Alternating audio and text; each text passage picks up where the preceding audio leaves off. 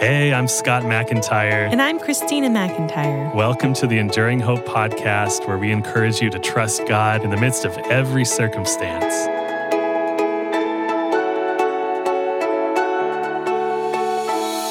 Is there anything in your life keeping you back from serving God wholeheartedly? This is a great question to ask over and over again as we continually seek to follow Jesus. A passage I love is 2 Corinthians chapter 12, but before we read it, let's talk about the context. The writer is the Apostle Paul, and when we first meet him in the book of Acts, he is a highly respected, well-educated Jewish Pharisee, notorious for persecuting Christians. But after he encounters Jesus on the road to Damascus, his life does a 180. He becomes as bold in his witness for Jesus as he had been in crushing the church. And by the time he writes 2 Corinthians, scholars believe he'd been a Christian for about 20 years. Even so, some people still didn't trust that his conversion was genuine, and others considered him to be inferior to the other apostles.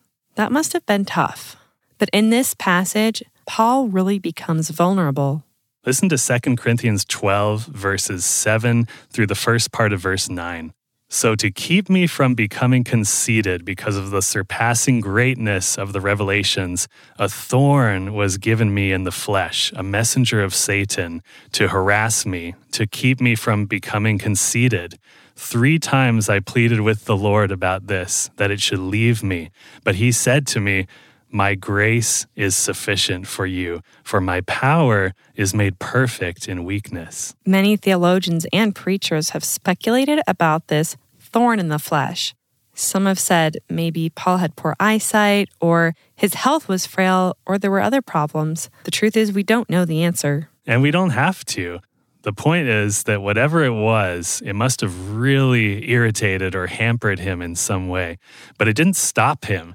Instead, it forced him to depend more fully on God. I've shared some of Paul's frustration. I've thought before, God, if only I had 20/20 vision, or if my kidneys hadn't failed, I could be a more effective servant for you. But then I connect with that last verse I read.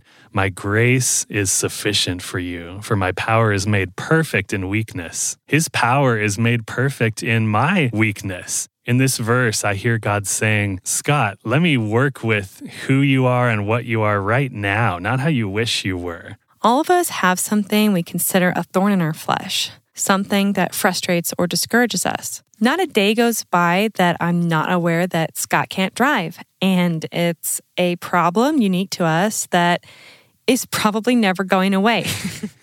So whether you've been in a car accident that has left you physically impaired, or you've been downsized at work and your finances are becoming tighter and tighter, whatever difficulties life has thrown at you, remember that God is there with you. He wants you to turn to Him and rely on His comfort and provision.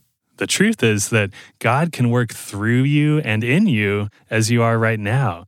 No ifs, ands, or buts. Sometimes we can focus so much on the thorns in our lives that it seems to practically paralyze us from moving forward in our relationship with God and in service to others. We should acknowledge our thorns, but not dwell on them. Instead, we are called to focus on God's strength that works through us. Here's the rest of this section. Therefore, I will boast all the more gladly of my weaknesses, so that the power of Christ may rest upon me. For the sake of Christ, then, I am content with weaknesses, insults, hardships, persecutions, and calamities. For when I am weak, then I am strong. There's a lot there in that verse, and I'm not sure I'm there yet. But I do know that our weakness is covered over by His strength. What we lack, He provides. Paul is not denying that some aspects of his life are hard, but he's looking at the whole picture. And in that whole picture, he recognizes God's strength